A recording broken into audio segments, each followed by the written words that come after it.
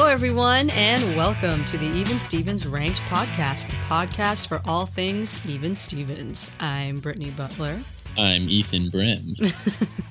And today, we are talking about Season 1, Episode 21, a.k.a. the last episode of Season 1, a.k.a. the original pilot episode. Yeah. A week, first week. I like to call this Episode 0. Yeah, that makes sense. It's a pilot and a finale. Yeah. It's kind of interesting, yeah. Yeah. This has always been Episode 0 in my mind. Anytime I decide I want to watch the show from the beginning, I start here. Mm-hmm. Anytime I tell someone to watch the show, I tell them to start here. Yeah. This truly introduces the world, because it was the original pilot. It uses footage from that original pilot. Not only is it like a proper sort of introduction to everything, it also is a really good episode, in my opinion. Yeah, it is a good one. And I think it's fun to watch it as the pilot, like when you're first watching it. And then at the end of the season, watch it again, kind of like to see the hindsight. It's just kind of cool. Yeah, and I just always start with it. Yeah, it's a good one to start with for sure. I mean, it's the only one to start with. I would say if you want to watch like from beginning to end. Yeah, because this stuff comes into play in the finale. The stuff Lewis and Tawny are reminiscing about was from this episode, and this was day one for them. Yep. So that's why I think if you want to get the full extent of those memories and stuff, like starting here makes it all the more sentimental, I think. Yeah, definitely. I have this episode ranked number 3. This is legit my top 3. It's definitely one of my favorites. Huh. I'll get into it in my general, but you really like this one. But you, my friend, have this. Mine's 23. Which is, same number involved. Same number, so it's basically the same ranking. 3 and 23, yep. So before we get deeper into it, want to read an email that we got. Just today we got this email, actually. So this is from Jane. She says, "Hey guys, I'm so glad I found your podcast. I just started listening a few days ago, and I am 3 episodes in. Last night, I sent one of my favorite clips from the show to one of my friends. It was from Secret World of Girls after Beans betrays Lewis and Twitty, and they hear the stampede above them, and Lewis starts breathing heavier and heavier until he finally screams, 'Run!' Love it. This got me thinking, what are your favorite Lewis screams? It may be too early on to do this, but I think a ranking of Lewis screams would be hilarious. Yeah. My other favorite is from Raiders of the Lost Sausage, when Lewis jokes about buying his dad a toupee, and then his dad appears right behind him, followed by the scream. Maybe you've already done this, don't know, just a thought. I always watch these clips to lighten my day. Thanks for doing the podcast. It brings back a lot of fun memories, and I'm glad that there are others who appreciate the show. Best, Jane." That's awesome. Yeah. I've actually thought about like the Lewis scream, doing the top Lewis screams, but I didn't know if that would be too... Yeah, too specific. But I have definitely thought about it. I love the Secret World of Girls one. That's one of my favorites. I really like, he has like a sequence of them in A Very Scary Story. Yeah. I think one of my favorites is in this episode. I was going to say when on the Ferris wheel. Yeah. But thank you for that email, Jane. That's definitely an idea. Yeah. So, getting back into the episode. This one was directed by David Steinberg and written by Matt Dearborn, of course, because this was, mainly the original pilot. Did Tom Virtue mention something about David Steinberg, or am I... Yeah, he was the one that directed the original pilot footage. Yeah, this is the only episode he directed. And I'm wondering if who directed the Ferris wheel. Yeah, the Ferris wheel stuff. Yeah. I mean, I could see Matt Dearborn directing it because they're really short snippets. Because it is technically just a few shots of them just sitting in this one place. So this episode has a 7.8 on IMDb, which is a little higher than the regular old 7.5. The Disney Plus synopsis, which first of all, I forgot to mention this as well, but the episodes on Disney Plus are horrifically out of order. Yeah, first season is the most, I think. Right? No, first season's fine. The first season's fine up until the last 4 episodes. Last few. Yeah. So that's why I forgot to mention it, these last few episodes. The second season's really bad. Yep, second season's really bad. Yeah. Third one's pretty bad too. Yeah. But yeah, it's crazy. I don't know why that is, but just so you guys know, we are following the original episode order list, which can be found on Wikipedia, IMDb, I think, as well. The airing order. Yeah, the airing order. Because they don't even follow production order on Disney Plus, which would make sense if they at least did that. Yeah, at first I was like, oh, are they doing that then? And I was kind of excited, but then I was like, wait, nope, they're not doing that. Yeah. This was just a mistake. I don't know. I think, yeah. Just wanted to make sure you guys knew that the Disney Plus order is really jacked up, and we are not going by that order. Yeah. So the Disney Plus synopsis is stuck on top of a Ferris wheel at the county fair. Lewis and Ren reflect back on Lewis's first day at school. Not surprisingly, they have completely opposite memories of that fateful day. Kinda. Yeah, because I've heard other people describe it that way too, as like they remembered it completely differently. They're two different people and two different things were going on for each of them, kind of. Well, one of them, I think there was a little bit of a difference between what she imagined, because she didn't realize Lewis felt bad and stuff, I guess. Yeah. Mm-hmm. It's just two people just explaining what was going on their end of exactly. this. And it's not the first day, it's the first week. Hello, the title of the episode. It was all of first day and first week, Yeah. General thoughts. In my written notes today, I wrote, I adore this episode. It is solid and entertaining. It's funny. There are some great lines. And most importantly, this is even Steven's origin story. I love a good origin story. To watch the birth, basically, of my favorite show is just, I never get tired of it. And it's just so nice to see, the beginnings of Lewis and Tawny's relationship, to see everyone so young. It's really interesting. Super young. I've probably seen this episode the most. Okay. I've probably seen this more than any other episode, actually, because as I was watching it, I was quoting the entire thing in my head 3 to 5 seconds before every single line was said. Every single line. Yeah. And I don't have that with every episode. There are some episodes I can still watch and get a surprise here and there, but I literally knew this like the back of my hand. No surprises. Yeah. But that being said, I still love it. In order to prepare for recording these episodes, I always go back and read my original reviews that I wrote. This one was from July 14th, 2018. Yeah, and I basically, again, said it's one of my absolute favorites and always manages to get a laugh out of me. And I like that we see a lot of different sides to Lewis. Like, we see him being goofy, witty, naive, crushing on Tawny, remorseful, and then like a good little brother with a big heart. And, all in one episode, which I think is really cool. And I said we also get the classic Lewis scream a few times. A lot of great lines with spot-on delivery. And then this episode is what really cements and starts that theme of Lewis trying to find his thing and what he's good at. Yeah. Yeah, I just said for a pilot as well, it has like all the workings of a solid TV show, great writing, heart, smart comedy, likable characters, good acting. That I could watch it all the time, which I apparently have because I knew it way, way, way too well. Yeah, I've seen this one a lot. And it's funny because I don't think they played it a ton back on Disney Channel because I think of its nature, it was kind of like a different episode. Mm-hmm. Also, I think it might be, we know the lines really well in this episode. And I think that also speaks to Matt Dearborn's script. This might be his best dialogue, just as far as it's so concise. Like every line is so thought out, and it's very much a product of, this is a show. This is the pilot episode for my show. Right. So this one, he might have had months to write this. Who knows? Mm-hmm. He knows, but he has so much more time to think out every single line. Like, okay, I want to take that out. That's not necessary. And it's so tight. The dialogue is so tight. And the same thing, like I was quoting every line in my head. Yeah, it's really good. It's really good. The reason why I put it at 23 is just because I know you like Band on the Roof and stuff. For me, I like those episodes a lot, which obviously 23 is high. For me, I tend to pick episodes that are more like within the formula, because this one's obviously like a unique episode compared to the rest of the series, I guess. So that's why I have it a little lower. It's more of story over comedy, I think. And I watched even Stevens for the comedy.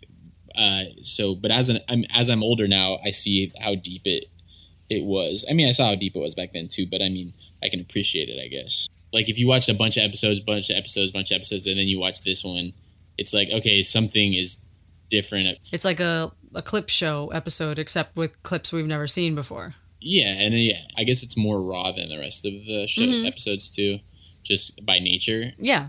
But at the same time, like, we're looking for entertainment value, and it definitely has that. I like it more than the... Swap.com. But, yeah, definitely. But I like it more than Band on the Roof. I was going to say, like, Influenza, definitely, and Band on the Roof. I'm probably one of the smallest fans of Influenza, but I think I have it this higher than Band on the Roof. I have to. I don't have Band you do. On the Roof. I'm pretty sure you do. Yeah. I don't have Band on the Roof super high. All right. Plot point time. So, this episode starts with establishing shots of what is definitely an amusement park, not a carnival, I'd say. Could you find out where it was or no? Yeah, I did see some. I thought it was Knott's Berry Farms? Kennywood. It's in Pennsylvania. Oh, okay. Because I think they just used stock footage they had of this Pennsylvania place. Yeah, and obviously the Ferris wheel is definitely just like a tiny little thing in a studio. Yeah. It's not an actual Ferris wheel, yeah. But that's part of what makes it funny, in my opinion, you know? Oh, I love that stuff. Yeah, that's really good. But yeah, it's called Kennywood Park, and it's in West Mifflin, Pennsylvania. Okay. Which is kind of funny. Mifflin, as in Dunder Mifflin, Pennsylvania, Scranton. I'm sure they got that name from there. Yeah. Then it cuts from this stock footage of this amusement park to Ren and Lewis on a Ferris wheel. Lewis starts shaking, rocking the thing, and Ren's just like, "Oh no, that is so not funny." And, she's like, "Oh, look, we're stuck." I just love this episode from like right away with, "We're not stuck. Ladies and gentlemen, sorry to inform you, but you're stuck." Like, I don't know why that just gets me. The line as well, that after that just gets me is, "Remain calm, the repair crew is on the way after they finish with the tilt-a-whirl." I'm just like... Because tilt-a-whirls are like notorious for breaking down, maybe? The way that they just throw in the tilt-a-whirl ride as well. Like, it's just funny. Another great line as they're, waiting, Relax, enjoy the view, Ren. I mean, we got cotton candy, we got soda. We got soda. So we get a Bobby Deaver name drop, which is funny. I was supposed to accidentally bump into Bobby Deaver in 6 minutes. She missed that. Yeah. Ren basically starts saying, "Junior high," I quote the whole thing, "Junior high was great until you got there. Now it's a nightmare." "Oh yeah? Well, being your brother is about as much fun as sucking spaghetti through your nose. Sure, you can do it, but when that meatball gets lodged..." The point is, you and Donnie have made junior high a nightmare for me since day one. Flashback. I can quote this entire episode literally off the top of my head. Yeah, I'm terrible at quoting things, and I can still quote this one pretty well. Yeah, it's crazy. Cuts to first flashback, and we see Lewis in gym class with Coach Tugnut, who is standing in front of a banner that says like "Home to Spivey and the Wild Wombats" or something. Yeah, I saw that. But and you can see the Spivey. But of course, because as we've said many times, the show was originally titled Spivey's Kid Brother. Yeah, that's important. Yeah, the Stevens, that's important, yeah. The Stevens family was originally the Spivey family, so throughout this episode you can see so many dubs of Stevens over them saying Spivey. And all of Larry's dubs are like the worst ones. He didn't even try, like he was rushing through the delivery or... I was going to say for the sound mixing and all that stuff, I think they're all like flawless. The mixing's good. I'm talking about like the delivery, except, I mean, some of it, like the reverb's a little different, but some of it, the Wexler stuff's really good. But the Larry stuff, just how he delivers it is weird. Like, we're gonna stay. Like, he like says it in like a weird way that he doesn't even normally talk. Yeah. I mean, but he was being sassy in that moment, so. I guess, yeah, it was just weird. We'll get to that. But yeah, so in this scene, you can see, thankfully, like, Coach Tugnut's, like, further away in the scene, so you can't really see his dubs that bad. But in the better quality, you can, and if you watch it on TV, you can see it, that it's like he's saying, "Donnie Spivey, blah, blah, blah," and you can see it. And that's why I'm saying, like, his overdubs are flawless. Yeah, Tugnut's are good, too, yeah. Yeah.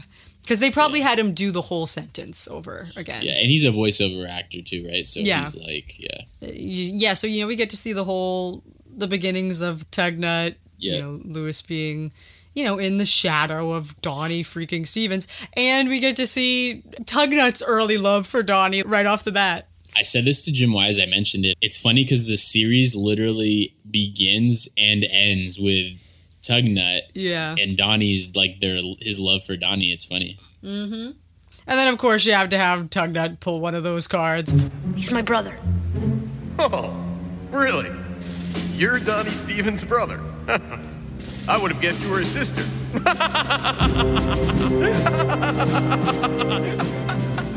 Wow, Tugnut, what a knee slapper. Yeah. Yeah. No one else is laughing. More people were laughing at what Lewis was saying than Tugnut's jokes. And of course, Lewis just has no emotion. His face, he's like, wow, we're doing this? Okay. Yeah. Cuts back to the Ferris wheel. I'm probably just going to put in the little audio of the Ferris wheel stuff because it's so short and it'll just bridge everything we're talking about. So, boo-hoo, you had a tough first day of school. I can't believe you're still crying about it. What? I'm only crying because I'm stuck in this tin bin with you. Who ordered a pizza? Ah! Sorry, just trying to lighten up the moment. That's a great scream. That's the scream that we were both talking about, I think, right? That was the one you were talking about? Yeah, well, there's a few in this one, but Yeah, that's my favorite one, though. I love Irene. Yeah, she's really good. She's probably one of my favorite one-offs. Yeah, she's a good one. She's so good. And her accent that she has going on, it's like this Midwestern Canadian Sarah Palin thing. Yeah, I don't even know. Yeah, it's definitely a combination. Well, she's a carny, so she's traveled, Yeah. She's seen the world. I mean, her first line, too, just to pop out of nowhere. Who ordered a pizza? I'm just like, this is just so good. Yeah. I love it. What is with, is the Wren, she has this double headband thing. Was that a thing? Oh, yeah, you could buy, a lot of them came like that. But I know I know some of them came like that, but it looks like she has literally two different ones, though. Well, then maybe she was wearing two just to have that effect. That effect? Yeah. And don't they match her, shirt? Yeah, they totally do. Irene Roman. What I love about this character is that she's literally not doing anything. No. She's acting like she's fixing it, but she's literally just tying a wire around a metal pole and pretending to use tools. Can you imagine? Yeah, it took her 2 hours.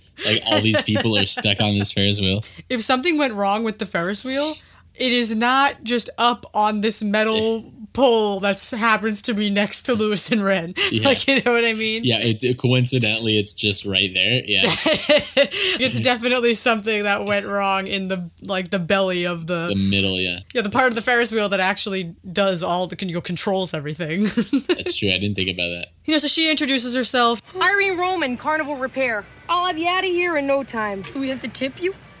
I'm in no mood for razzing, boy. I just had a funnel cake that ain't sitting right. Just ignore him. That's what I try and do. This whole thing is his fault. Oh, I doubt it. Unless he did the wire job that shorted out the Jenny. You see, professional talking. She blames me for everything. Keep me out of it. First rule of carny repair, don't get emotionally involved. When are you gonna stop throwing that first week of school in my face? When I stop throwing up just thinking about it, don't forget I was the one who was running for student policy monitor. Another great quote I love from Irene is, first rule of carny repair, don't get emotionally involved. Yet she does. Yes. Really bad. Really bad. But it's also just funny that, really, that's the first rule of carnival repair. Yeah. I love it. And then we get another flashback, and now we get to see the beginnings, I guess, of the Larry Wren rivalry. And there's that one extra that does that really flat line delivery. Yeah. Thanks, Wren. It's about time someone unseated Larry Beale. Yeah, she didn't even get credited. Larry makes his first appearance. They start to have a little baby argument, and then she goes, let's stick to the issues this year, shall we? Issue number 1, keep the class mutant off the flagpole. And he does that walk. Yeah. He does the little swag walk. His idiosyncrasies are so specific to him. Yes. He has very, specific idiosyncrasies. Yes. Just his gestures and the way he moves his hands and walks and stuff. Later on, there's more of that, and I love it. Yeah. I was laughing. And then, little brother dude's up on the flagpole. And, so Louis... I love that, too. I know. I love how he says flagpole twice. Yeah, it's so funny to me. The way he says that's it, and dudes up on the flagpole. Dudes up on the flagpole. Look at that. Look at that. Yeah, it's funny. Yeah, so Lewis is up there with his megaphone. Telling jokes. Telling a Groucho Marx joke. Yeah, like vaudevillian dad jokes, basically. We get another Disney Plus phone number edit. Oh, really? Yep. Where they edit it as? So the original is that Lewis tells this joke. I'm Louis Stevens, one of the famous Stevens. My sister's Ren Stevens, and she's in 8th grade here at Lawrence. Louis, what are you doing? There she is now. Remember, that's 1-800-HONOR-ROLL. Operators are standing by. They completely cut out that whole line. I mean, it's an 800 number, so it's not like 555. Yeah. So that makes sense, I guess. Mm-hmm. Whoever edited this picked the worst time to cut it out. They should have cut it where he says, there she is now. Then they should have cut it. But they left in, remember. And then just cut to the next part? And then they just cut. Yeah. Yes, and so, Wexler shows up, and again, Larry, out of the man's way, out of the man's way. I'll have my people look into it, sir. Yeah, that's it. Larry, please. Yeah, I have my people look into it. Like, Ivan's gonna go check out why he was on the flagpole. Yep. So then Ren formally introduces, I guess, Lewis to Wexler by saying, this is my brother, and on behalf of, my family, I want to pre-apologize for anything else he may do this year. And Lewis falls off the flagpole, a very momentous thing to happen. Everyone crowds around him, asking if he's okay. And he looks up, and through the few heads of a few people there, he sees Tawny peering over, looking at him. The most beautiful set of eyebrows he's ever seen. Don't you love the smile here, by the way? He's so squinty. Yeah. Can he even see her from how hard he's squinting? Yeah. But it's just so cute. The way he's just like, it's like right away. Yeah. He's like, look at this girl right here. He's like, ooh, who dat? Wow. Yeah. Love at first sight. That just made me feel something right now. Obviously, love at first sight, such a cliche. Yeah. But I'm like, yo, this is legit, though. Yeah, it happened. It happens. Like that is what happened.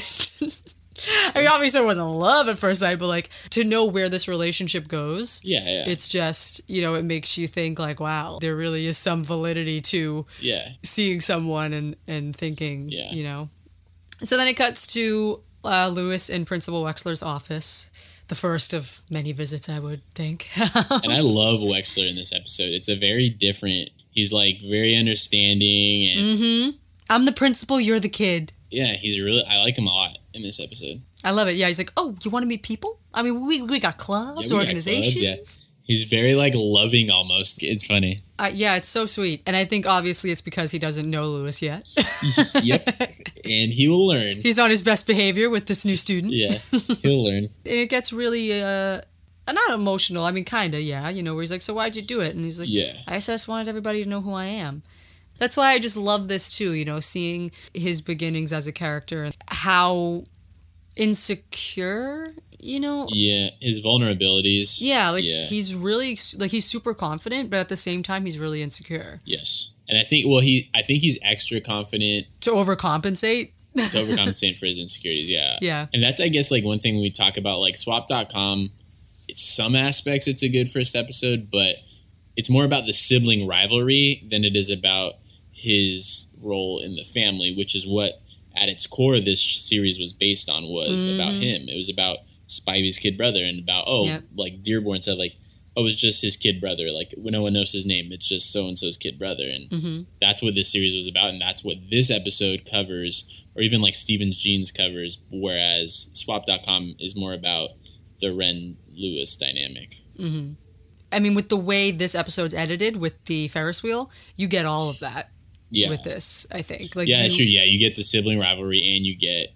Yeah, this would have been a really solid pilot. First episode. That's why I always watch this one first. Always tell people to watch this one first. Yeah, that's a good one. I mean, genuinely, yeah. And then you got Tawny. Like, the only person that's missing is Twitty. And I think we've said before, like, I wonder if Twitty even existed yet. He probably didn't. Yeah, probably not. Also, that was actually one of my questions I forgot to ask Matt Dearborn. I was going to ask him what the concept, like what Twitty was, how it came to be, because he wasn't in this episode. Yeah, they probably just realized, wait, we got to give Lewis like a male best friend or something. Yeah, like somebody. Steve and Eileen aren't really in this one either, but still. Yeah. Kinda, I guess, technically. Yeah, I mean, we're introduced. Yeah, we know who they are. Yeah, we're literally formally sort of introduced to everybody in this scene. Yeah. Well, and it's probably because, for those of you who haven't listened to our Tom Virtue interview, there was an original mom actress who wasn't Donna Pescow. It'd be so interesting to see the rest of this original pilot.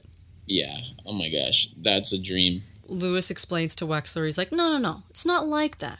You see, everyone at this school knows me as Ren Stevens' kid brother, for all the great things she's done. And we get this like montage introducing the whole family. Mm-hmm. And I also was just laughing at the way it's like, oh, Ren Stevens' kid brother for all the great things she's done. And it's just imbroglio. just spelling imbroglio. So great. Yeah. So great. To like massive applause too. That's just so funny. Yeah. She spells imbroglio. Wow! Like, I almost wish she had, like, another accomplishment so we could kind of feel that more, Yeah. I think it's even funnier, though, to show something so minuscule. Because to Lewis, it's so important.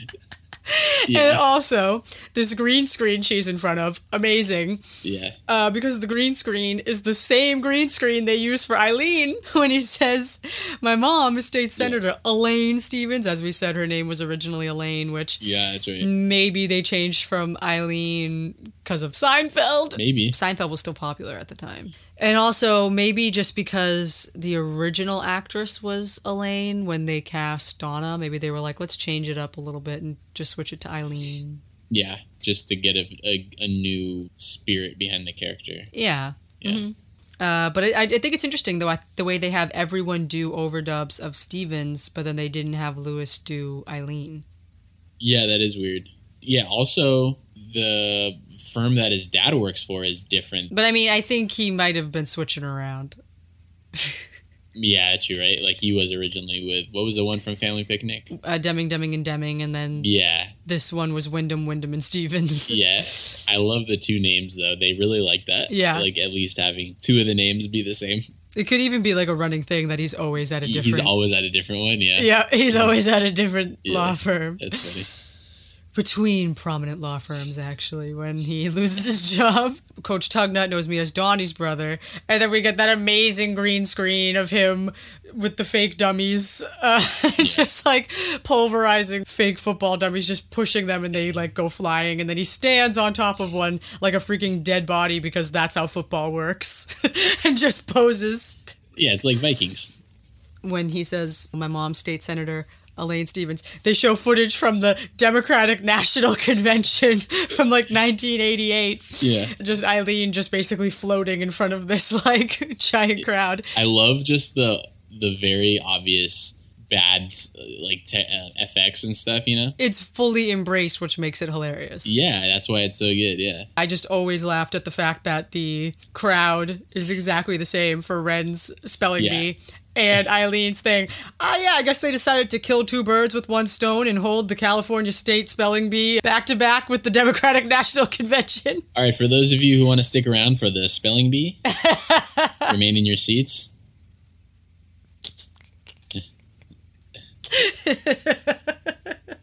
Steve's a lawyer, so what do we see him doing? Just golfing. I know, that's all he doesn't actually work. Oh, I love it. I like that too. And then it's just so smart. I love this show. It's really smart. Yep. I don't know. I love the way that Steve is even in front of a green screen golfing. Yeah, I know. It's not even a real golf course. It's amazing. Yeah, through hard work and superior genetics. Lewis, you're Stevens. Like, you should have those superior genetics. Yeah, he didn't get it. But yeah, everyone in my family's found something to be good at. I'm just not Stevens' material. I'm not the fastest and I'm not the smartest. I guess I'm just sort of a regular kid. So am I in trouble? No. But listen, we may not know what you're good at yet, but we'll find something, okay? I love that. Like, that quote right there. Me too. That's such a big part of the show. Yes. And like I said, like, I related to Lewis a lot when I was a kid, and that kind of embodied that sentiment, I think, of trying to find yourself. Especially when you're in junior high. You don't really know. I don't think anyone really knows who they are yet. I think it's an interesting it's a sentiment that I latched onto definitely right away. Mm-hmm. I think Lewis too, he has a lot of interests. Yeah. So sometimes people who have like a lot of, like, I have tons of interests, and sometimes it's hard to kind of pinpoint one that you want to spend all your focus on, you know? Oh, yeah. And I think Lewis has that same thing. And that's how I kind of justify the transition between, like, we say Lewis the comedian, Lewis the musician, even Lewis the mechanical engineer. Yep. Yeah, I think that's how you justify. He has a lot of different things he's into. Obviously, comedy was, I think, the core of it. That's not going to leave you. Like, you're either funny or you're not funny, right? Yeah. And I mean, obviously, he's funnier than anyone else in his family. So, yeah, I think that's one that he just didn't really think he could realistic. I think he could make himself noticed with it, but I don't think he realizes that he can actually do anything that is anybody will give it any credibility. He's funny, but like that's not going to get him anywhere. Exactly. Yeah. Well, I don't want to get into reboot talk again, but I swear, if that were to ever happen and it was done right, and Shia, God willing, came back, it would just be so nice to see some sort of plot line with Lewis having some sort of successful career as a stand-up, or like even like he's struggling, like he's trying to make it, yeah, right?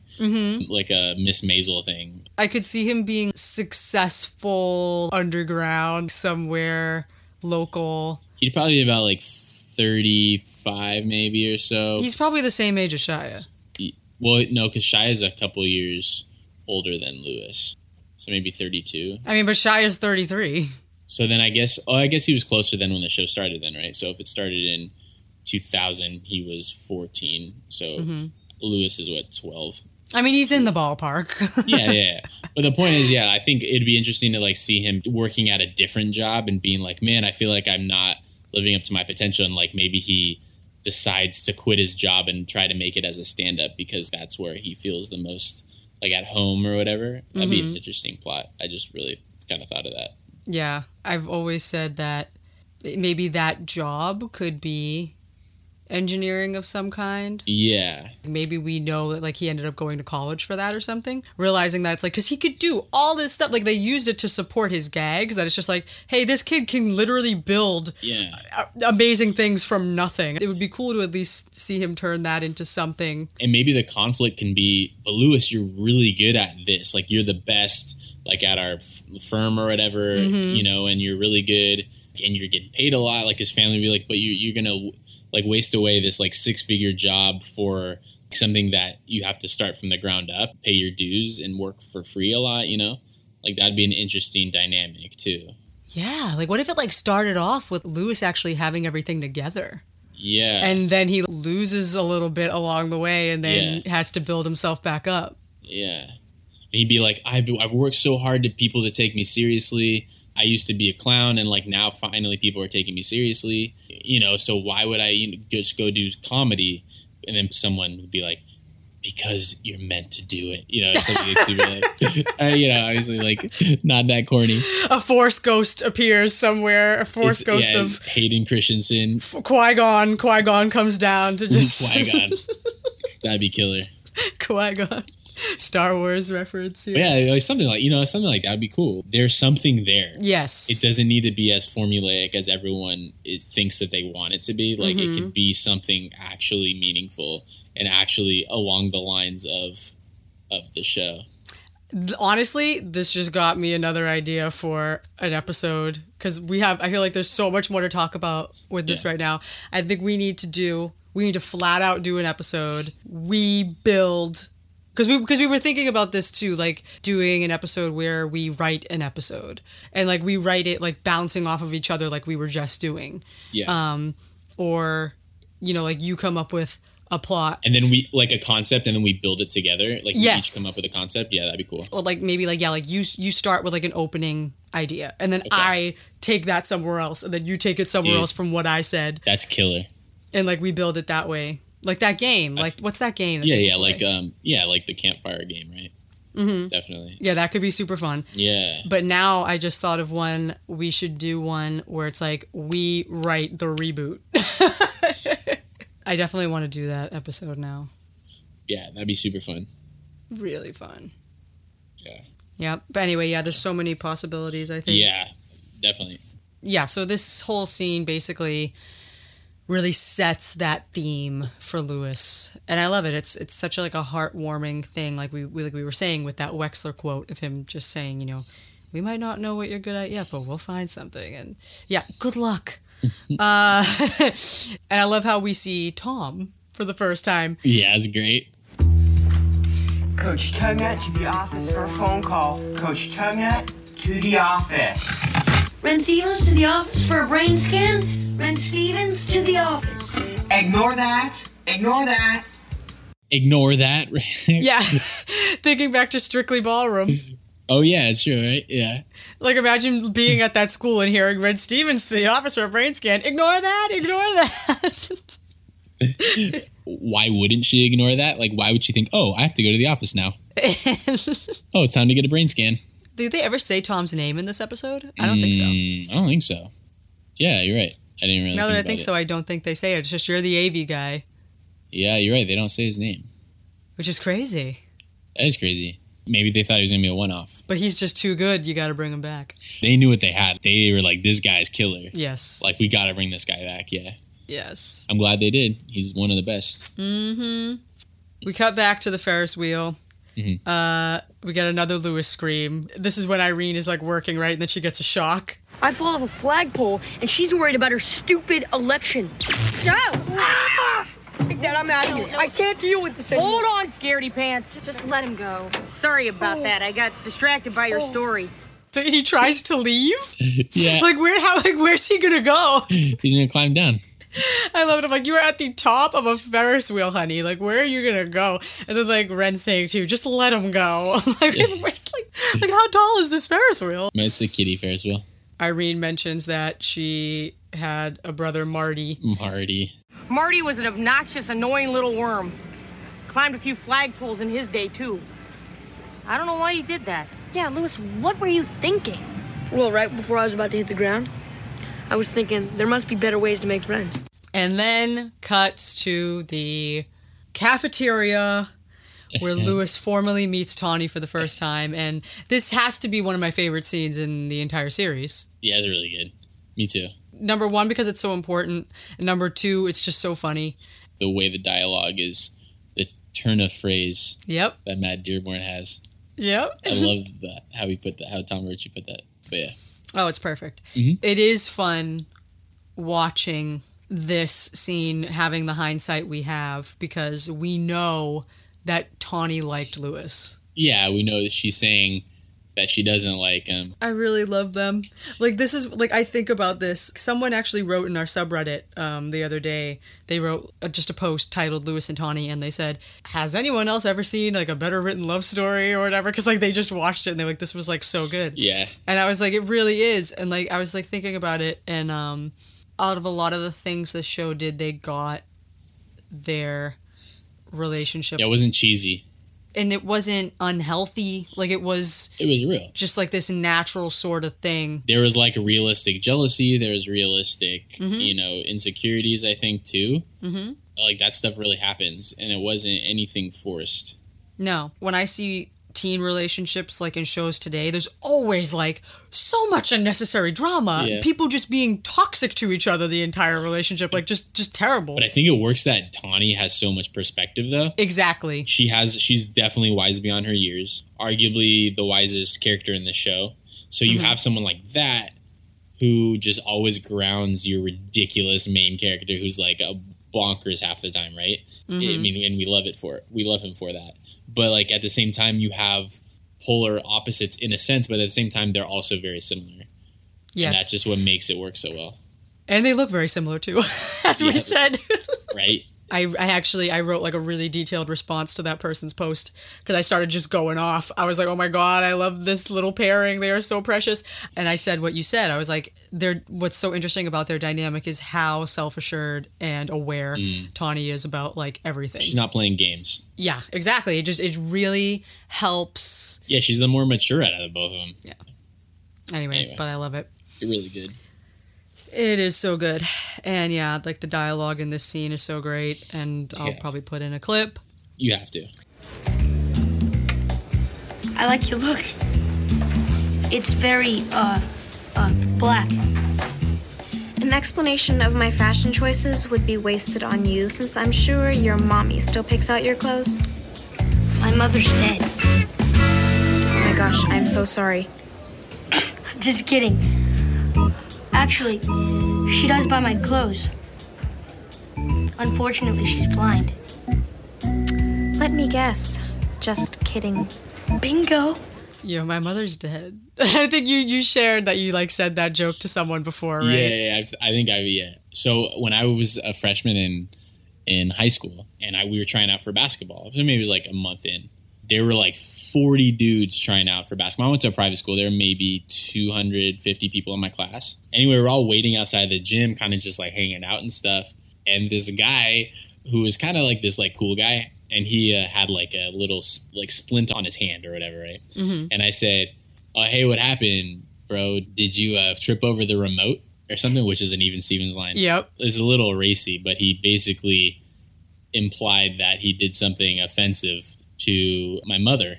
Oh. And then I said, "My mom's dead." And then everyone was like, "Dude, what the heck?" And like everyone got quiet. 40 dudes, silent. And like my best friend Adam, he was like, "Bro, why'd you do that? Like that's messed up. His mom's dead, bro." And I was like, and I did like a little fake cry because I used to do that back in the day. Mm-hmm. And literally I had him going for like 2 minutes, and people were like, "Bro," coming up to me like, "Bro, you all right?" Like, yeah, I love cool. the bro. And then like, yeah, that's how we talked, you know. A couple minutes I let it kind of simmer, and then I went up to him. I was like, "Hey, bro, I'm just playing. My mom's not dead." And then everyone was like, "Oh," like everyone got. And dude, since that, and then he's like, "You got me." And then ever since then, like this dude, like I had his respect, and like people still, all 4 years in high school, like my senior year, people were like, "Bro, remember that time you like got so and so?" Yeah, it's a little racy of a story, I guess, technically, but it was relevant to this episode, I guess. Yes.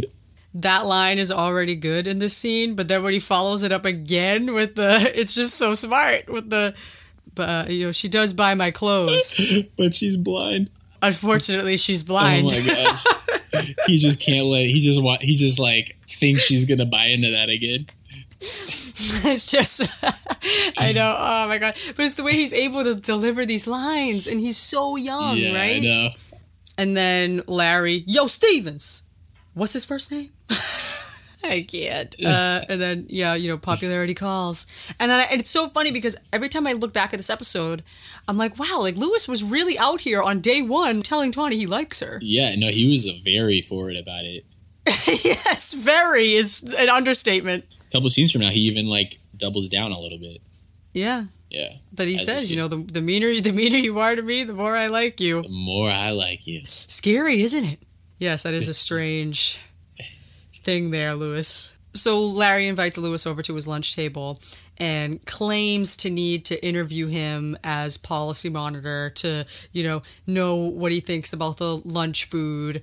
And, you know, Lewis being Lewis, he's just like, "Oh, well, these are the cool kids, you know, whatever, 8th graders, whatever, I'm going to sit with them." And, you know, Larry starts asking him these questions. How do you like the... What is that, squash? As a policy monitor, I need to know. Oh, this? It's really bad. Just the smell alone makes you want to throw up.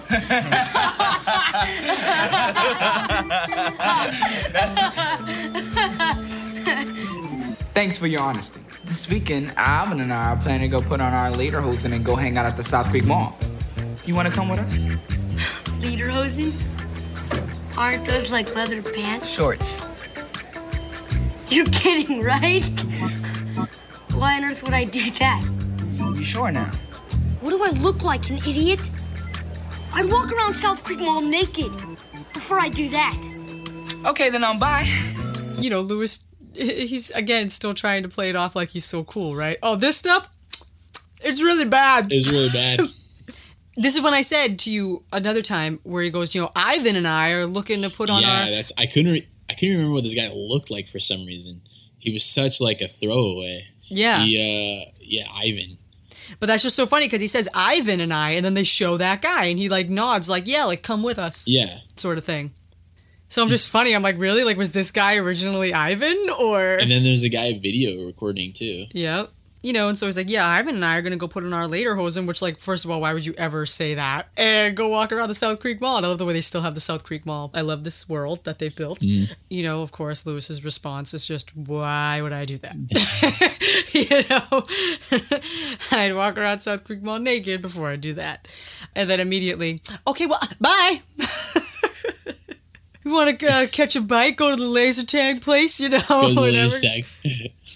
Totally 1999 or whenever this was. And then, of course, Larry Beale says, all right, guys, we got 1 hour to edit this thing. Let's do it. I'm like, Yeah. You could probably sense where it's going, but at the same time, you can't, though. Yeah, You're like, okay, like, what is he going to use this for? Yeah, there's definitely like a quote-unquote payoff when you see it, and you're like, oh, snap. He totally screwed over Ren and Lewis. Yeah, so then it cuts back to the Ferris wheel, and I love the way now Irene is so involved. What were you thinking? You can't trust Larry Beale. And I love Lewis, though. I was young and impressionable. I love how she says Larry Beale like she's involved with this whole scenario. And then one of my favorite bits is when the crow comes back. Worse? Oh, no, Tweety Bird, you're not getting this. Because he already stole the cotton candy. I love it. Like, what's the bird going to do? Just steal the soda can now out of his hand? Yeah, what's he going to do with that? I just love it. I love Shia's delivery. I just love the way the bird comes back. Yeah, I know. It's like, well, this guy had cotton candy. Maybe he'll let me have a soda. I just love it. Just the same bird. It's obviously a puppet. It's just so funny. I love it. Oh, yeah, it's on a string for sure. It's just so funny. I'm sorry. The more I'm thinking about it right now, I'm laughing. I just can't. Then we hear a person say, hey, lady, when are we getting off this thing? And she says, stick a tamale in it. We're in the middle of a story here. Yeah, I never realized what she said, until I replayed it, and I was like, oh, tamale. I never How'd you not know that? I don't know, I just never, she like mumbles it a little bit. Oh, I always heard it. But yeah, stick a tamale in it.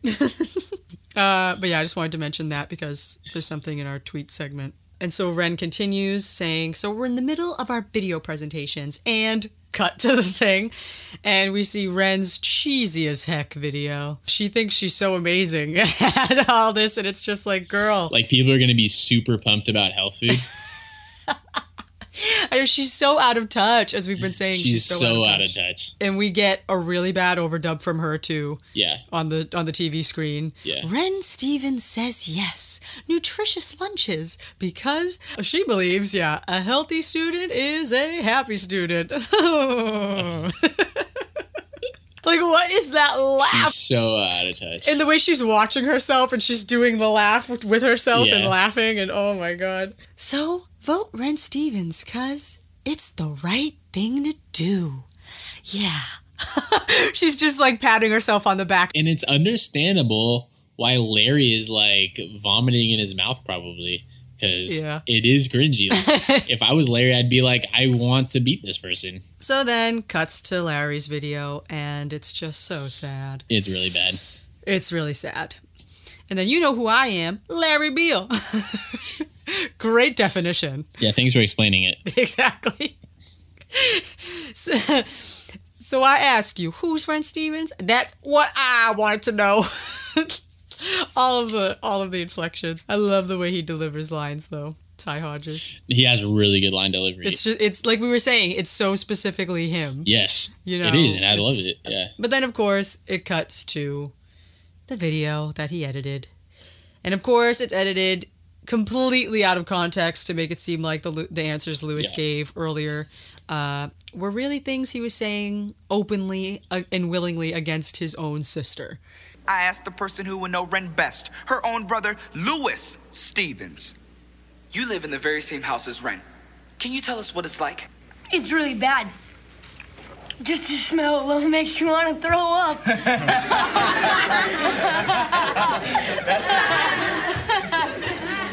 So, are you going to vote for her? You're kidding, right?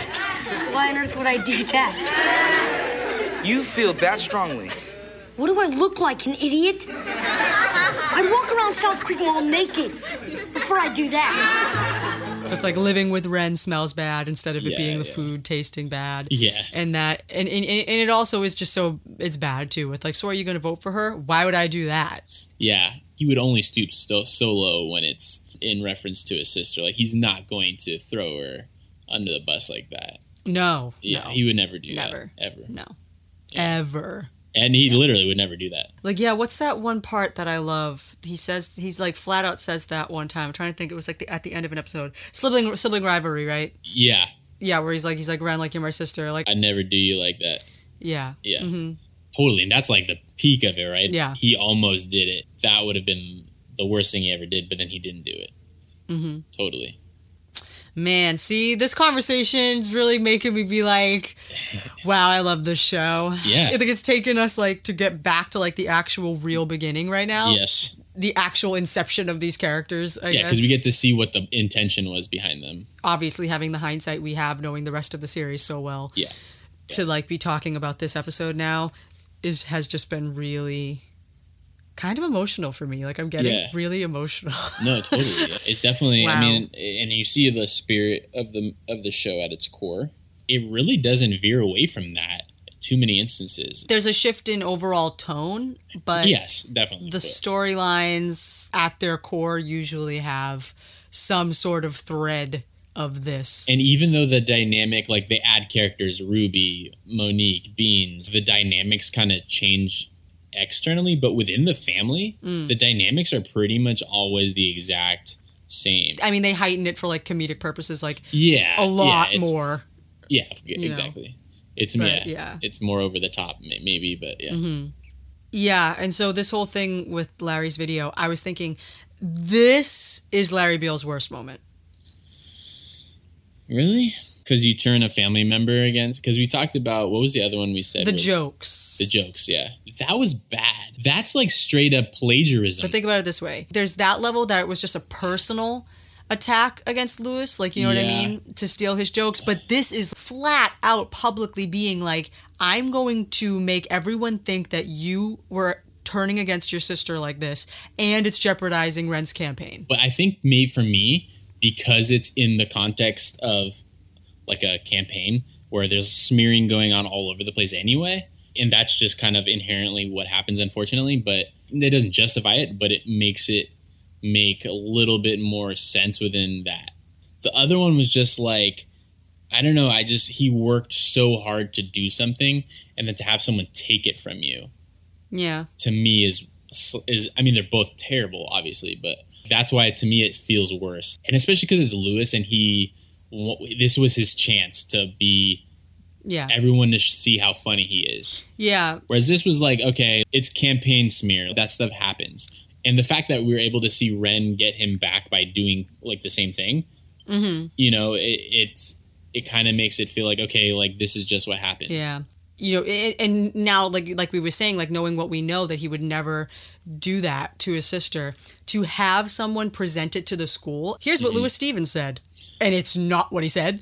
And maybe because Lewis didn't care so much about how it affected his reputation, more of how it affected his sister, and he got him back in the end. I feel bad for Ren. We can't forget that too, though, in this moment. Yeah, like, of course. in this moment. Yeah, in this moment. I'm talking, when I'm saying this, I mean just like in this singular moment. If this were to happen to you in school. Yeah, I mean, her speech would have been embarrassing anyway.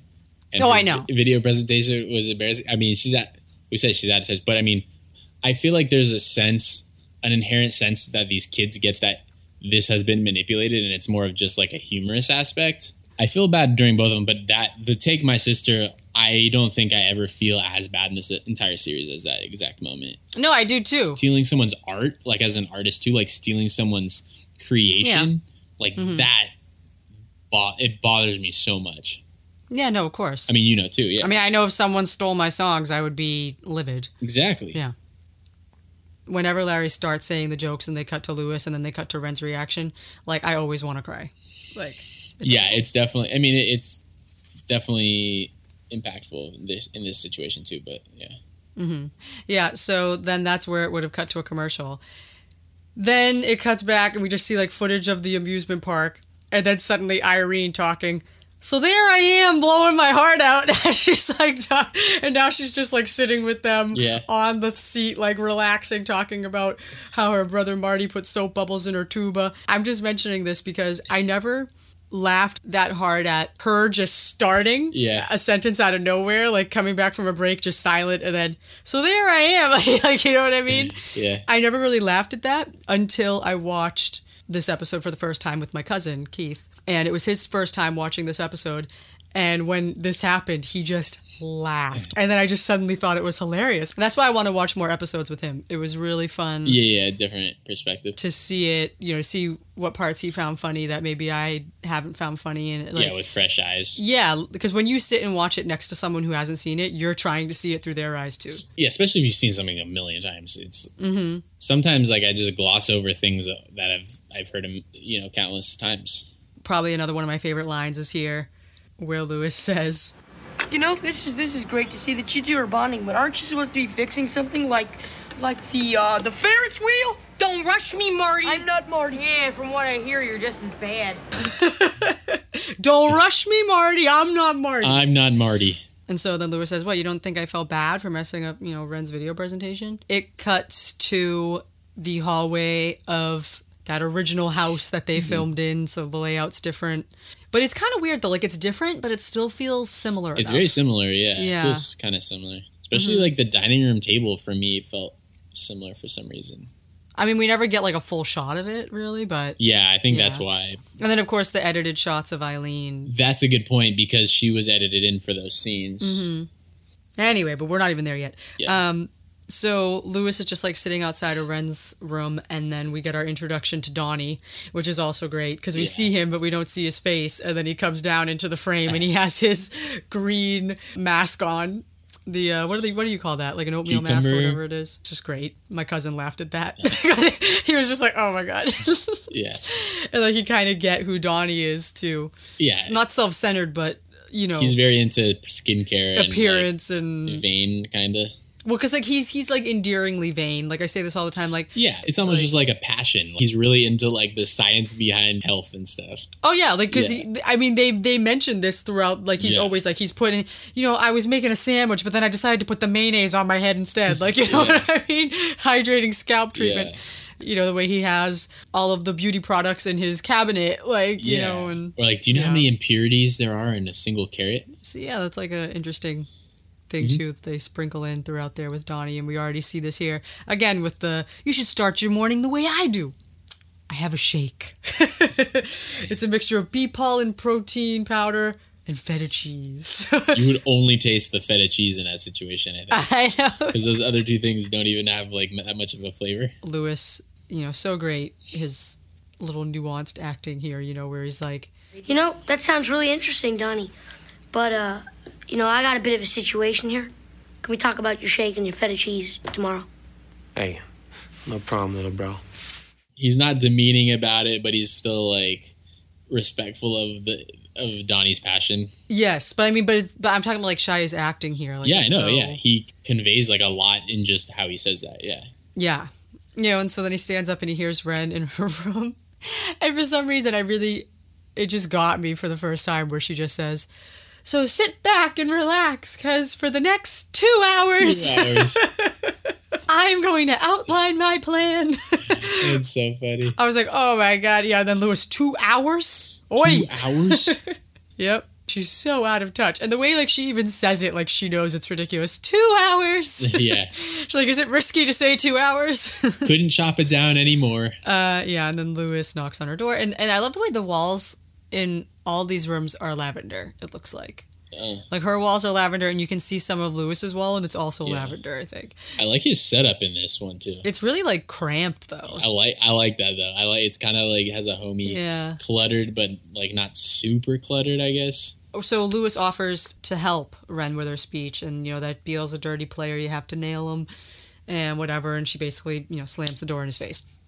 Then when Lewis is in his room, I also, every time I watch this scene, I'm like, wow, how thin are the walls in this house? I know, me too. Because he barely, he says it with barely any volume at all, and she hears him.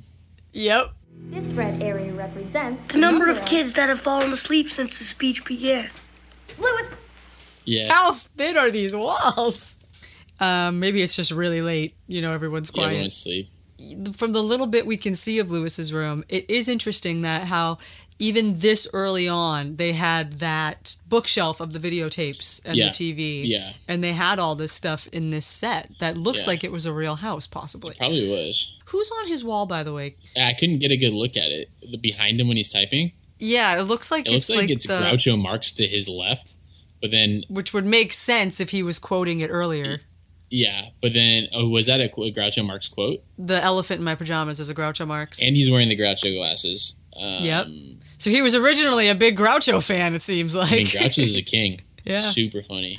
But I couldn't tell who was on the other side. It looked like it was like a lineup of people. It was. Like, for some reason, every time I see it in my head, I'm triggered, and I think it's the Three Stooges. For some reason, I start thinking it's that, but I know it's probably not. I'd have to look again, like, more carefully, maybe. And so Lewis puts on the Groucho glasses and sits down at his little laptop and starts typing away and laughing to himself. Yeah, so then cuts back to the Ferris wheel, and Irene is still pretending to fix stuff, asking for pliers and wrenches, and she's just doing nothing to this bar.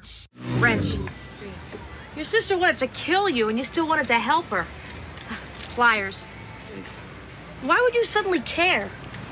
Well, because of what happened at dinner that night. Which I guess was just him seeing how Ren... Didn't rat him out. How Ren didn't, number one, didn't rat him out, and number two, like, how much it really, her whole thing was hindering on it. Well, he already felt bad anyway. Yeah. So I think he would have probably helped her anyway, but at the same time, she didn't rat him out, so... I think it's also an excuse just to include that dinner scene. Yes, of course it is. Narratively, they could have done without it. But it's good. But I think they included it because of Eileen. And yeah, it's good to see at least like a small slice of the family life. And of course, you see Ren not ratting him out, which is good.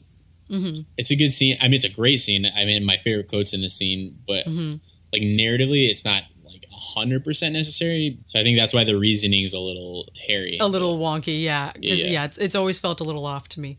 I just love the awkwardness of the scene. Yeah. There's a lot of background music clogging up this scene. Okay. Every few seconds, it's the boom, boo, doo, boo, doo, doo, oh, yeah. doo, doo. Totally. You know, it's like almost every second, and then he says his punchline to his joke, and it's doo, doo, doo, bap, bow. And I'm like, there's like all this stuff that's like clogging it. You could tell it was produced later. I really wanted to see how this scene would feel if there were no background music making you realize this is a TV show, you know? Yeah. So I did a little edit and I removed the background music and I added like some Foley of silverware. Oh, okay. Tried to make it sound realistic as if this is how the scene would have happened. You know, for them, there's no music. This morning, my wife said, "Honey, can I go to a place I haven't been?" So I said, "Why don't you try the kitchen?"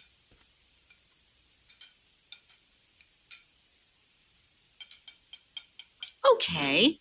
But this was just so much fun. When you have Lewis say this joke, this joke, which is like number one, like one of the oldest jokes in the book.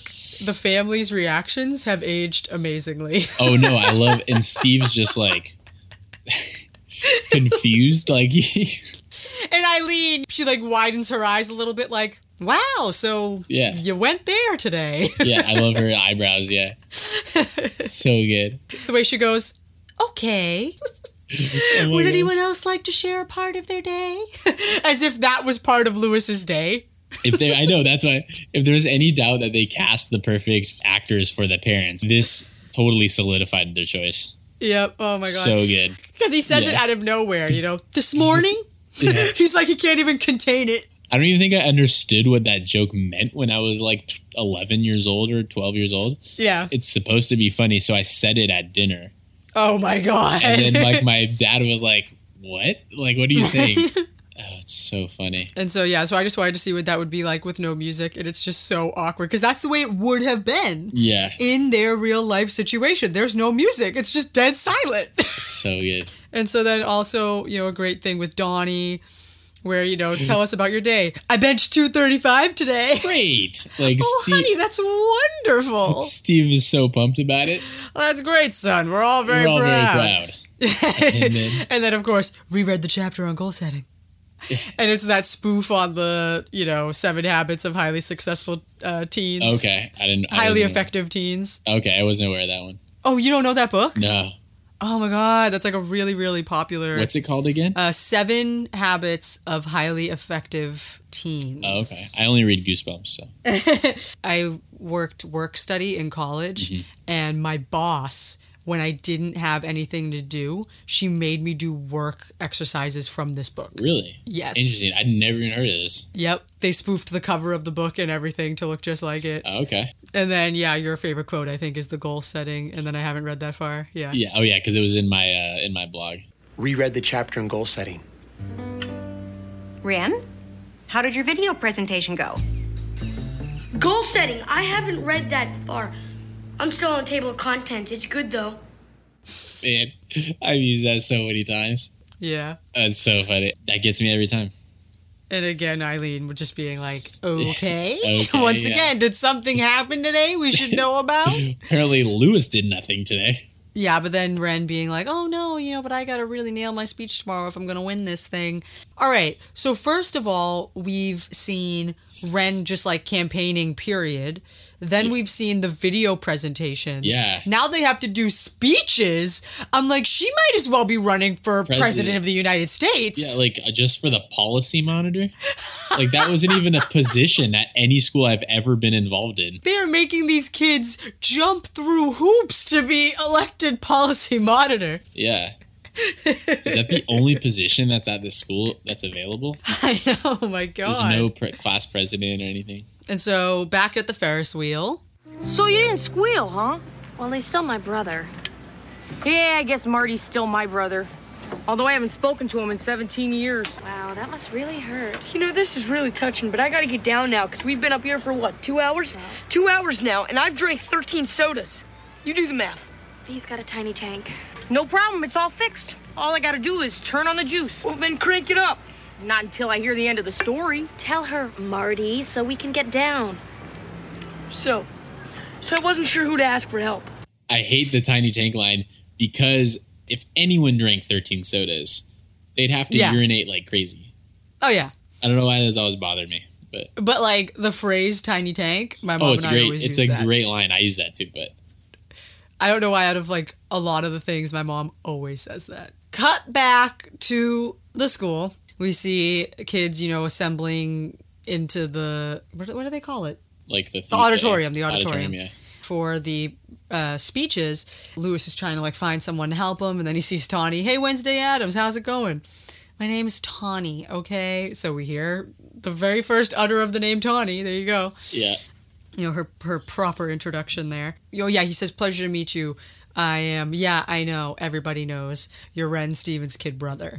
And that's literally the core of what the original show was. Yes. Lewis segues into this thing where it's like, I know, we barely know each other, but my mom and I were talking about you a few nights ago. She says that you like me.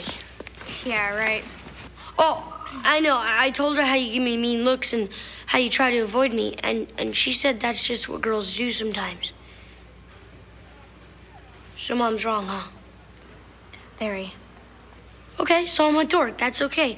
Look, my sister's in way over her head, and I just, wanted to know if you would help me as a friend.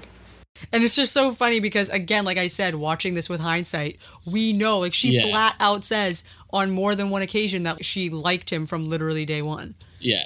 And then I love how he says, okay, I'm a dork. That's okay. Like, I love it. He's just, that's what I'm saying. He's doubling down here and like it didn't work out. And okay, whatever. Like I went for it. I gave it my all twice now. So, just got to win her over in time.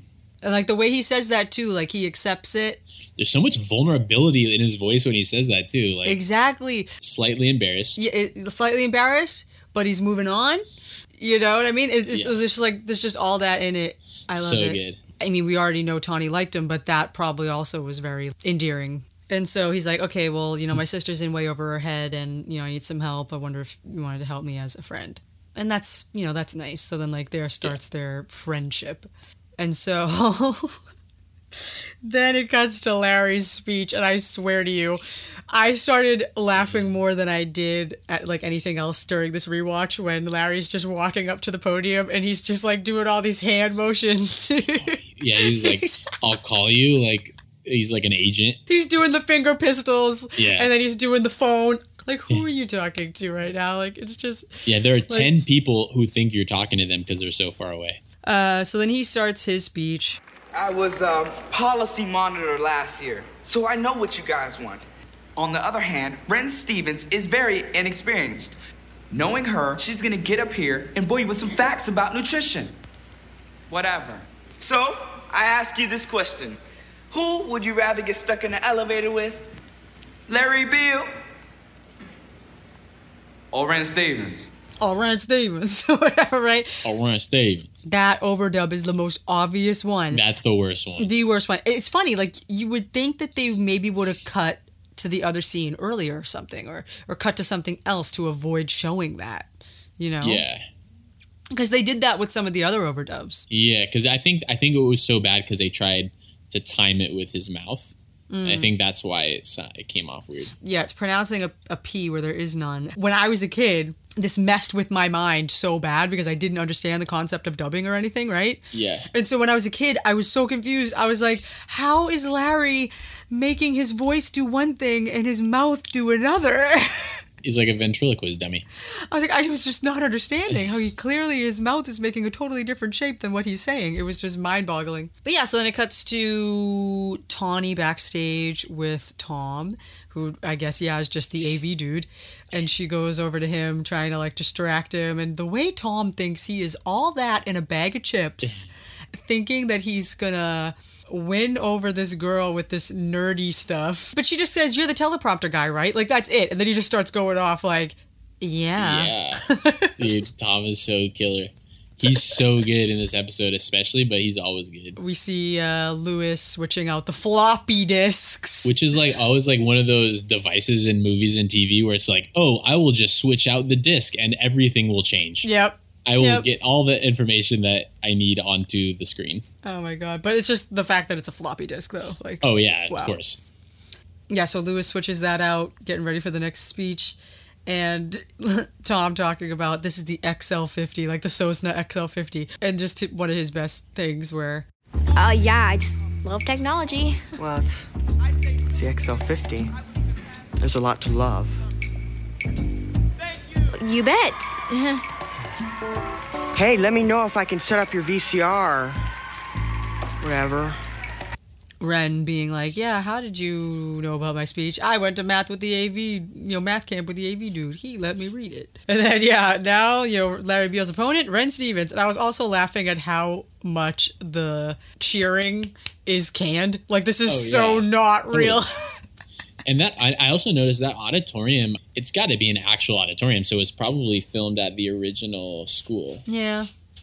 I don't know, but it's weird. All the screaming sounds like it's at an arena. Yeah, and that definitely is stock. And it's like, who would be cheering that much for Ren Stevens to come up and do her speech? Nobody cares about these speeches in school. Like, everyone's like, oh my gosh, we get out of class is great, but we have to sit through these speeches. But yeah, so, like, the amount of cheering is just so funny. Yeah, they're going bonkers. Yeah, so Ren gets up to do her speech and looks to the teleprompter, and suddenly there are all these edits about Larry Beale's body odor and his, the body odor is so bad it's affecting the resale value of his house. Okay, would kids laugh at that, though? Real estate humor. When I was a kid, I wouldn't know what the heck that meant. Yeah, I'd just be like, oh, she's making fun of his body odor. But I was just sort of like, would I have laughed at these jokes as hard as these kids are laughing? Like, probably not. No. Not that one, at least. Because it goes, first of all, like, it's way too long. It's true. In fact, last week, a realtor told Larry's parents that his BO was so bad it was affecting the resale value of their house. What? I'm like, I'm not going to laugh at this. I'm not going to be a 12-year-old and laugh at that. Like, yeah, these are like Jay Leno jokes. Yeah, like late night show monologue jokes or something, like, which I guess, that's Lewis, so. Yep. Yeah, then, so she's like, yeah, it's really not like me to personally attack my opponent, so if you turn your attention to the easel at my right, I'd like to talk about the cafeteria food and the ill effects of poor nutrition. And then it's like freaking Larry Beale's head on a sumo wrestler. Yeah. Which I'm like, what is that trying to say? I know, because it's obviously not Larry. Oh, yeah. But it's just the way, once again, like, Wexler is just dying laughing at this. Yeah. I'm like, what kind of principal is this man? I'm like, first of all, I know, like you said, like, yeah, like, smear campaigns happen, but I feel like they both would have been disqualified for doing the things they did. If Mr. Feeney was their principal, yes. If you got up there and was just, like, saying stuff about kids' body odor. At least, yeah, in 7th grade especially. Going up there, like, showing this nonsense picture of him. Even in high school, you would get in trouble for that. And that's all she does, by the way. All it is those things she said in the speech, the picture, and just talking about his GPA. Yeah. I mean, I guess they kind of imply that it might have gone on longer, but because it's kind of like a montage, like a mini montage of like two little things. But then that's it. And then she's like, do I want an irresponsible student policy monitor? I didn't think so. She said nothing about what she'll do. Also, his GPA is probably completely wrong, too. Oh, yeah. Because he's like one of the top students. But when in like junior high and high school elections, like nobody... You only have so much power, right? Like, yeah. You really can't get anything done that you say you're going to get done. I was in government, like, in 7th grade. And, like, all you do is you sit in a meeting with, like, the teacher who's the moderator, and then she just talks about, like, events that are coming up, and you all just pitch in ideas. I was on student council in middle school. Yeah. And I didn't even remember that I was. That's how little I had to do. Oh, yeah. You do nothing. I was vice president or whatever, and I did nothing. I still have my pin. I have a pin that says like student council, and it has 3 little words that like describe what great people we are, like respect, dignity, like whatever, like all this stuff. Yeah. And I could not tell you what my position was. I don't remember. It's totally just like an experience thing, quote unquote, you know. I remember running though. I remember doing my campaign. I remember I just realized maybe this is why Larry trying to sabotage Ren gets me, because when I was running, the 8th graders were telling everyone not to vote for me. Really? Yes. Crazy, because you were in 7th grade? Yeah, and they were just being really mean. I don't know why. But you won, though. I did win, yes. Yeah. But these 8th graders, they were like tearing down my posters, and they were like... yeah, that's messed up. They didn't get in trouble for that? No, they teared down my posters, threw them away. Uh-oh. They were saying like, don't vote for her. Super petty. Yeah, I was like, why are you doing this? Maybe that, because I just remembered that. I was like, that unlocked something in my head. Yeah, man, that's probably, it hit a nerve. Yeah. Yeah, definitely. I also made homemade yearbooks every year for my class. I made homemade yearbooks, made multiple copies. You were Ren Stevens. Yeah, I guess maybe. I made homemade yearbooks. I went around, I got everyone's picture. I got a quote from everyone. I did surveys to do like superlatives and stuff for everybody. I collected all that stuff. I typed all this stuff up. I printed it, put it in like an actual folder that you open, and there's like 3 prongs that you can put 3 hole punch stuff in. Yeah. That was like the cover of the yearbook, and I had like a girl in my class do artwork for the cover. Holy cow. That's a lot of work. Yeah, I have it right here. That's crazy. Yeah, I didn't even want to do any of my projects for class. I was always doing those like last minute. I would have never even... So I was always doing this stuff. I had so much freaking school spirit in my middle school. You have no idea. Apparently. I loved my middle school. But anyway, everyone loves Ren's speech, I guess. And then cuts back to the Ferris wheel. Irene saying, that was a beautiful story. Was it really? With that ending? So beautiful. Is that going to move you to tears? And then one of my favorite lines that made me laugh too here was Lewis. That was a beautiful story. Yeah, whatever. It was nice meeting you. She's way more invested than he is. And he just really needs to get down to. It makes me feel like calling Marty. Reach out. 17 years is too long. Don't let another second pass you by. Yeah, you're right. Marty! Wait a second, your brother's down there? Yeah, he runs the petting zoo. You guys have been working side by side for 17 years, never said 2 words to each other. Hey, I don't comment on your freaky life. Sorry about the tuba, Irene. Oh, I forgive you, Marty. I'm coming down. No, wait, Irene, turn on the juice. Turn on the juice. Turn on the juice. Turn it on. Sorry about the tuba, Irene.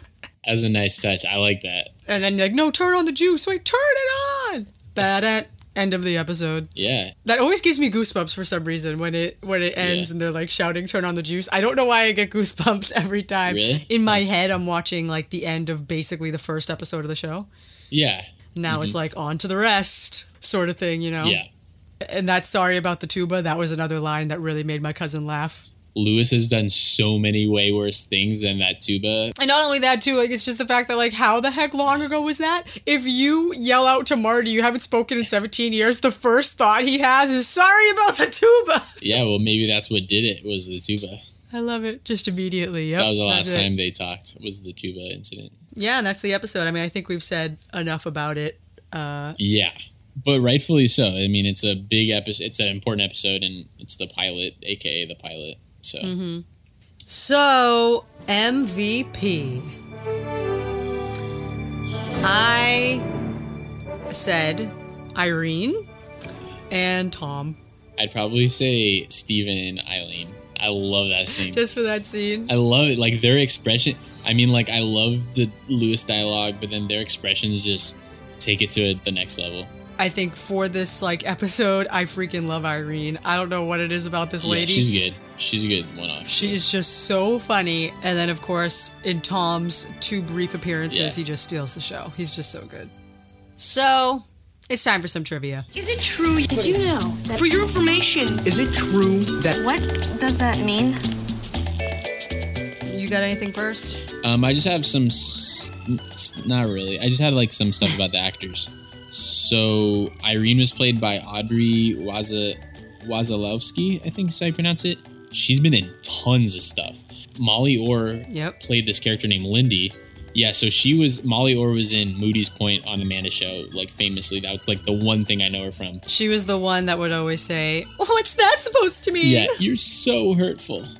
She was, like, my favorite part of Moody's Point. But yeah, she played a character named Lindy, who was in 2 other Even Stevens episodes as Denise. Was she the one who replaced Ren?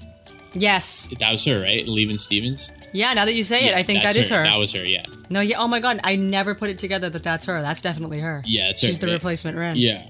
And then this character, Millie, who I just realized as we were going through it, she's played by Karen Maruyama.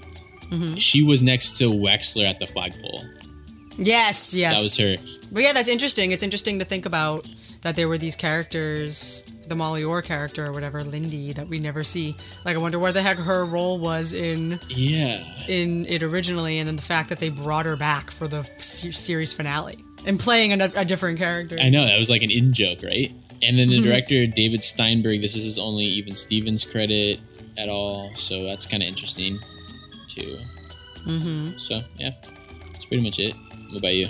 Yeah, so I wrote out, there was also a teacher that was credited. Oh, yeah, that's right. There was. And there's also a guy named Dale. I don't know if that was the teacher. Yeah, that might have been it. But yeah, just a guy named Dale who is also credited, who obviously is not actually seen in the finished product of what they cut. Yeah. But yeah. So then, of course, just if you look closely around the school, you can still see Ren Spivey posters. Yeah, a couple places. That clearly say Ren Spivey for Policy Monitor.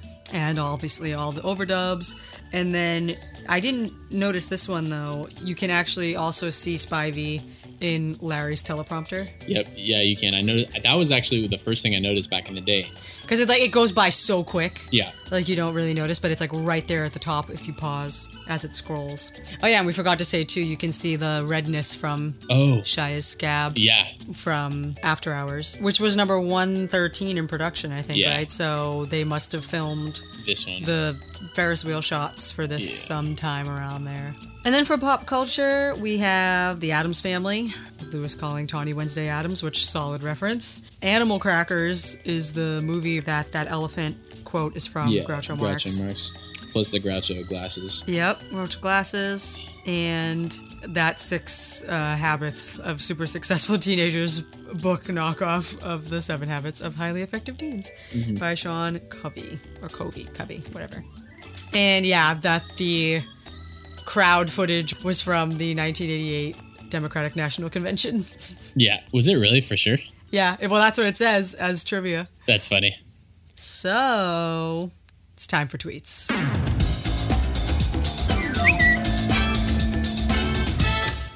At Chad Law was writing to someone and said, "Yo, let's kidnap TJ Washington and hang him from a flagpole like Even Stevens."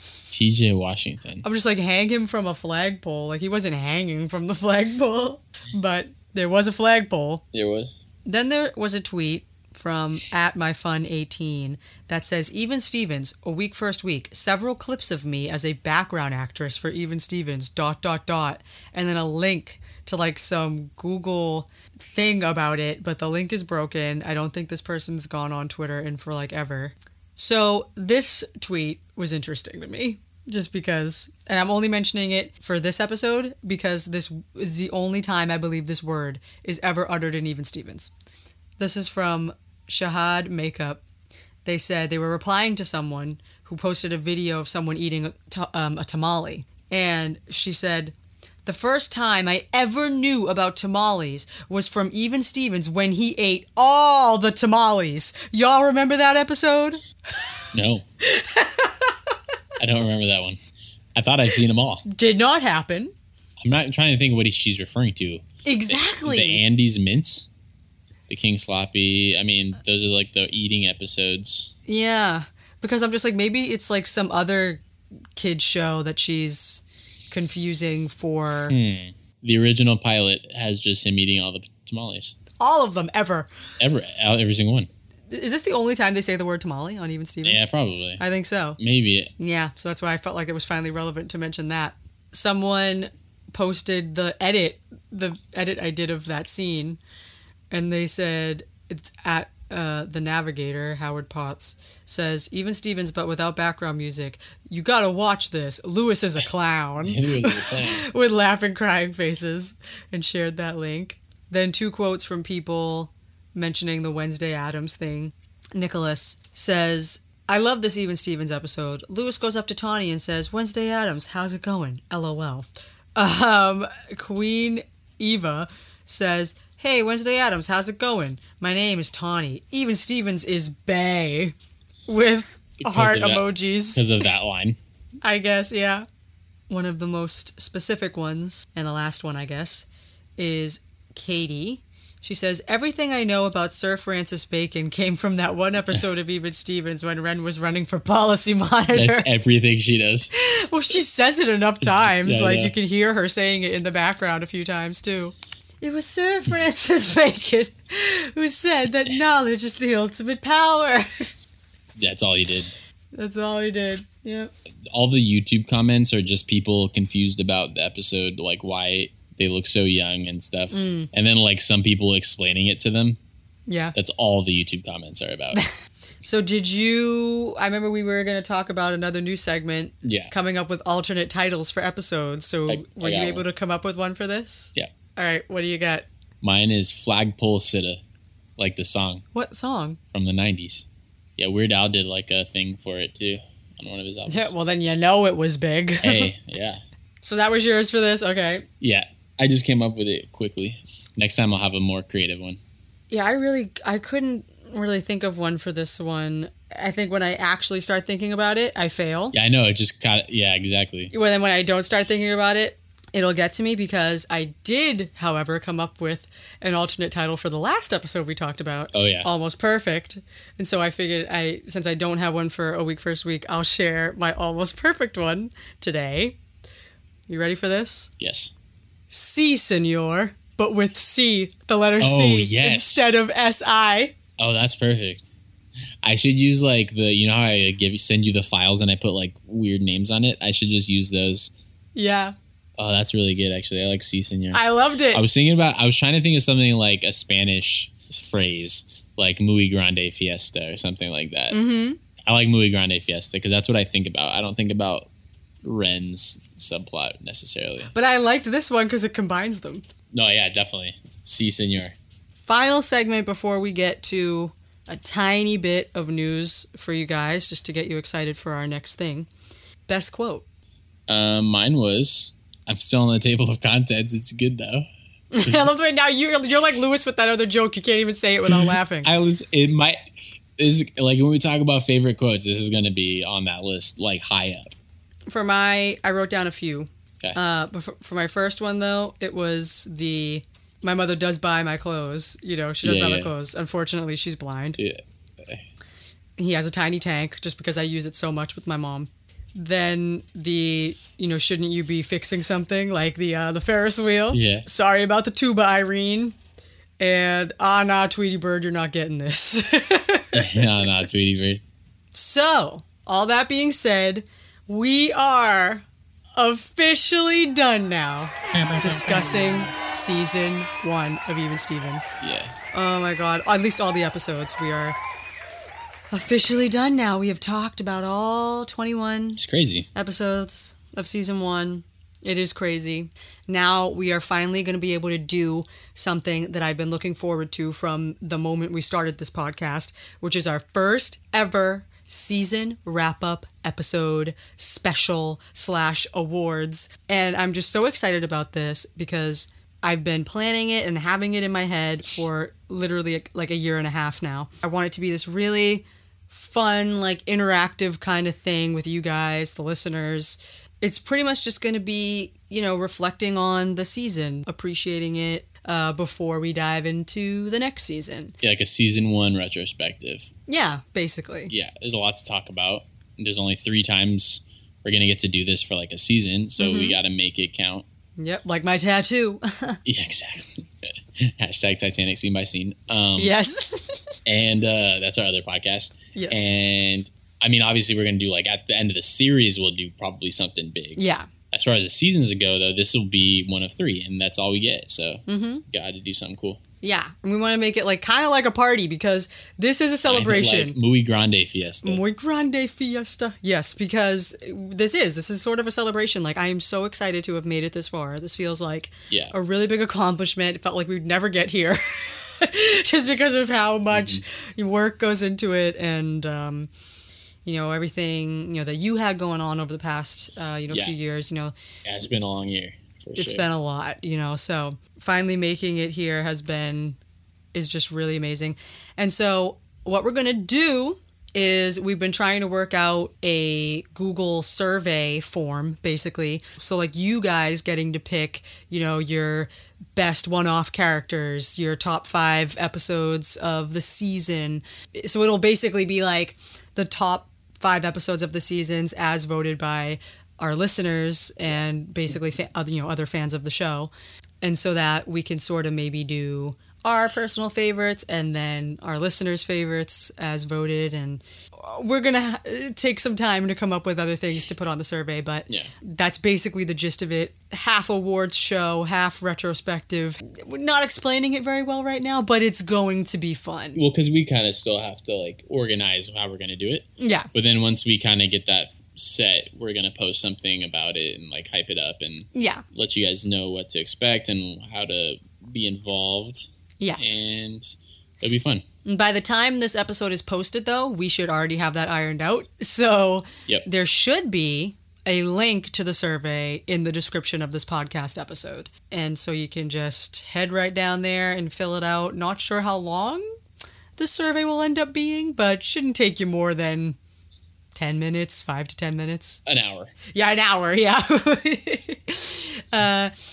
But yeah, it should be really fun, and we really want to try to get as much feedback as we can so that we can get a pretty, solid response for, a question as big as like the top, 5 episodes of the season. Like to get like enough data in there, So really appreciate it if you guys could get involved and fill that out, and the next episode, which will be our season 1 wrap up, is hopefully going to be a real good time. And I'm so looking forward to it. Oh, I really am. And for those of you who have been with us like for this long, thanks. Seriously. This is, if you guys have enjoyed it for 21 episodes at least, and all the other stuff we've done. And to me, my favorite stuff is doing like these kind of miscellaneous episodes too. Those are fun for me. And that's what the season 1 wrap up will be, basically. Yeah. So I know you're looking forward to it.